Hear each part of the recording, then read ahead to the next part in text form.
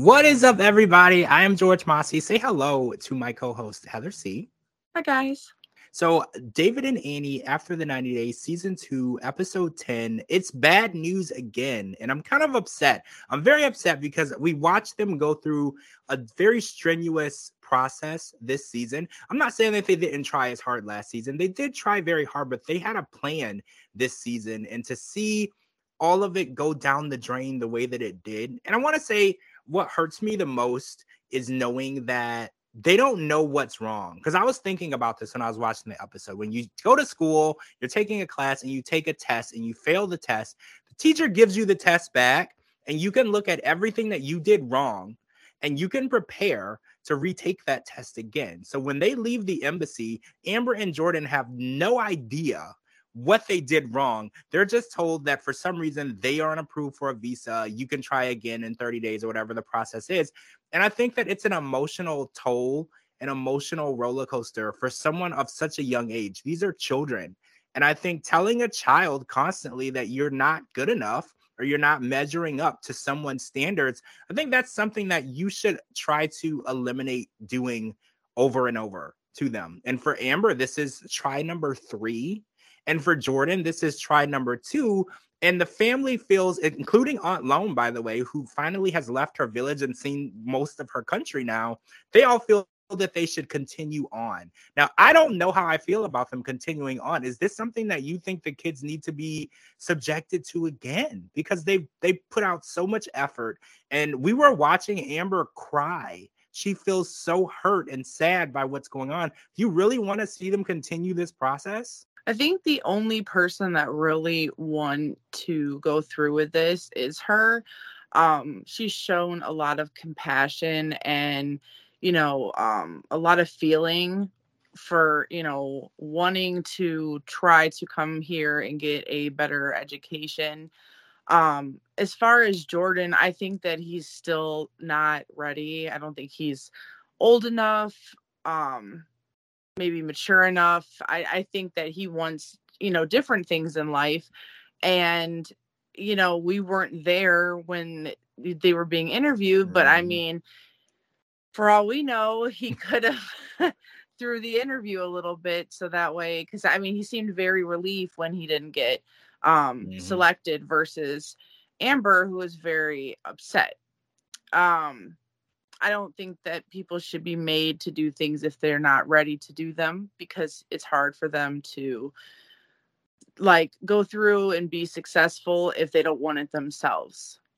He does have a lot of support. We've seen Aunt Loam and Cindy and Annie and, David. We know that they all want the best for them, but I think they should take a break from this. Like you said, it's very draining. And I don't know if I want to see a season 3 with the same stuff again. It's very interesting because they went to a lawyer and the lawyer said that the interview is actually a confirmation of a predetermined decision that they've already made about you. So when you fill out an application, they kind of decide based on what you put on that application if they're going to approve you. And then the interview is a confirmation of that decision. That sounds very discriminatory to me. And it makes you wonder, how difficult is it to get approved for a visa? Because this isn't a permanent resident visa. This is an education visa. And I wonder if it matters, is it country specific? Are certain countries, they're very discriminatory based on who wants to come over and where they want to go? Because, if they were coming from London or England, anywhere in another region, it wouldn't be this difficult. It would be so much easier. There's a lot of people who come over here on education visas from different countries. And I'm wondering if it's specific to where they are. And I don't know if that's fair. Is it fair to determine whether or not someone is ready or eligible for an education visa simply because of the country where they were born? And the idea of that kind of boggles my mind. It just makes you wonder, because this isn't a permanent resident visa. It's just a visa so they can come over and get a better education. They're going to go back home to their home country, but they want to expand that because even in their own country, watching them visit Phuket and Chiang Mai and Bangkok, there's a lot of Eastern culture there. There's English speaking people from that country, and there's a lot of tourism. So they could definitely maximize their opportunities by learning here and then taking that back to their country. And why is that so difficult? difficult. So the next step is what we're going to see next. If there's another episode, I don't know if this was the finale, they didn't tell us. They're going to enroll the kids in an international school, which is going to expand their education to more worldwide standards of education. It's not like the schools where Amber and Jordan are going to in their village, where it just covers more basic knowledge. Now, this might actually help, but again, we don't even know why they keep getting denied. It might have nothing to do with their education, nothing to do with their English. We don't even know. And for some reason, no one will give them any explanation. So again, I'm worried about the emotional and well-being of these kids. The kids are going through a lot. They feel like they are not measuring up to a standard. They don't even know what the standard is, but they feel like they don't measure up to that standard. And I just don't want them to feel like they're inadequate or not enough. I just feel like that is too much for someone of their age. They already have to deal with bullying and children their own age. So dealing with adults telling them no over and over is just too much of an emotional roller coaster, I think. Yeah, I think the language barrier might have had a lot to do with it. I think that they were rushed into that little class that they graduated from, and I don't think that they were able to perfect everything they needed. If they're coming over to America where we're primarily English speaking, it's probably they're like, well, you're going to try to get a better education. There's a lot of language barriers. They had a hard time understanding English as well as speaking it. So that's why I said maybe they're just not ready yet. They need a little bit longer, study our language, our culture more. So that way that maybe they can try again in another year and retry, re-enroll. Maybe the school that they're going to will help them with all that. But language is always a really big thing. You got to be able to communicate with each other.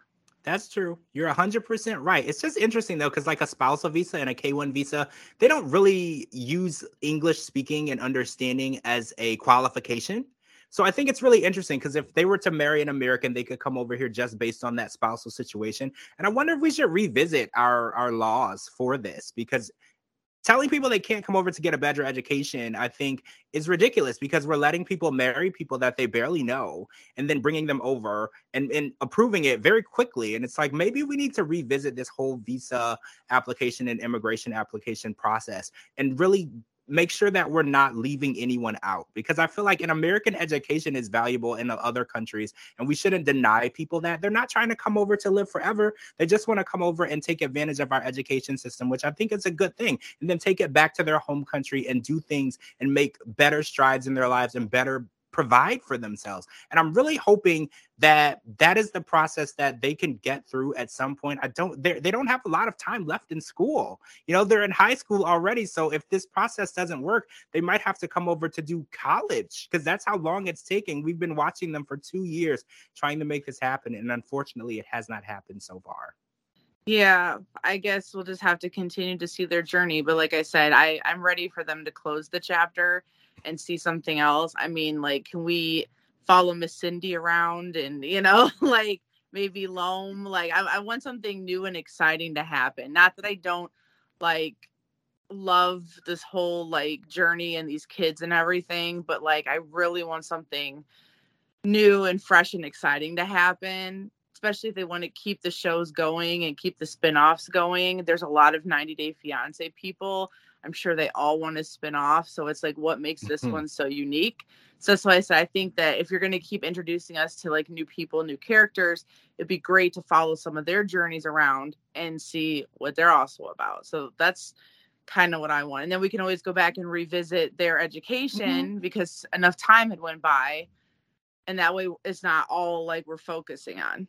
Yeah, let's have Cindy come over to the U.S. and open a salon. I feel like that would be fun to watch, because Cindy and Annie are literally best friends. And I can't imagine how that relationship is strained being in different countries. So I would love to see Cindy maybe come over here and open up a salon, and her and Annie have some crazy shenanigans. That would be fun to watch as well. And then once the kids are ready to start that process, then we can bring them back on the show and have everybody in the family back together.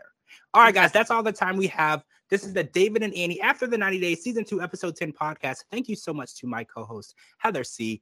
Fingers crossed, everything works out for the kids, and we are hoping all the best. Make sure you're following me on all social media platforms at George Mossey, GeorgeMossey.com, and anywhere you get your podcast. You have to follow my co-host, Heather C. too. Her links are right here at the bottom. We will talk to all of you guys really soon.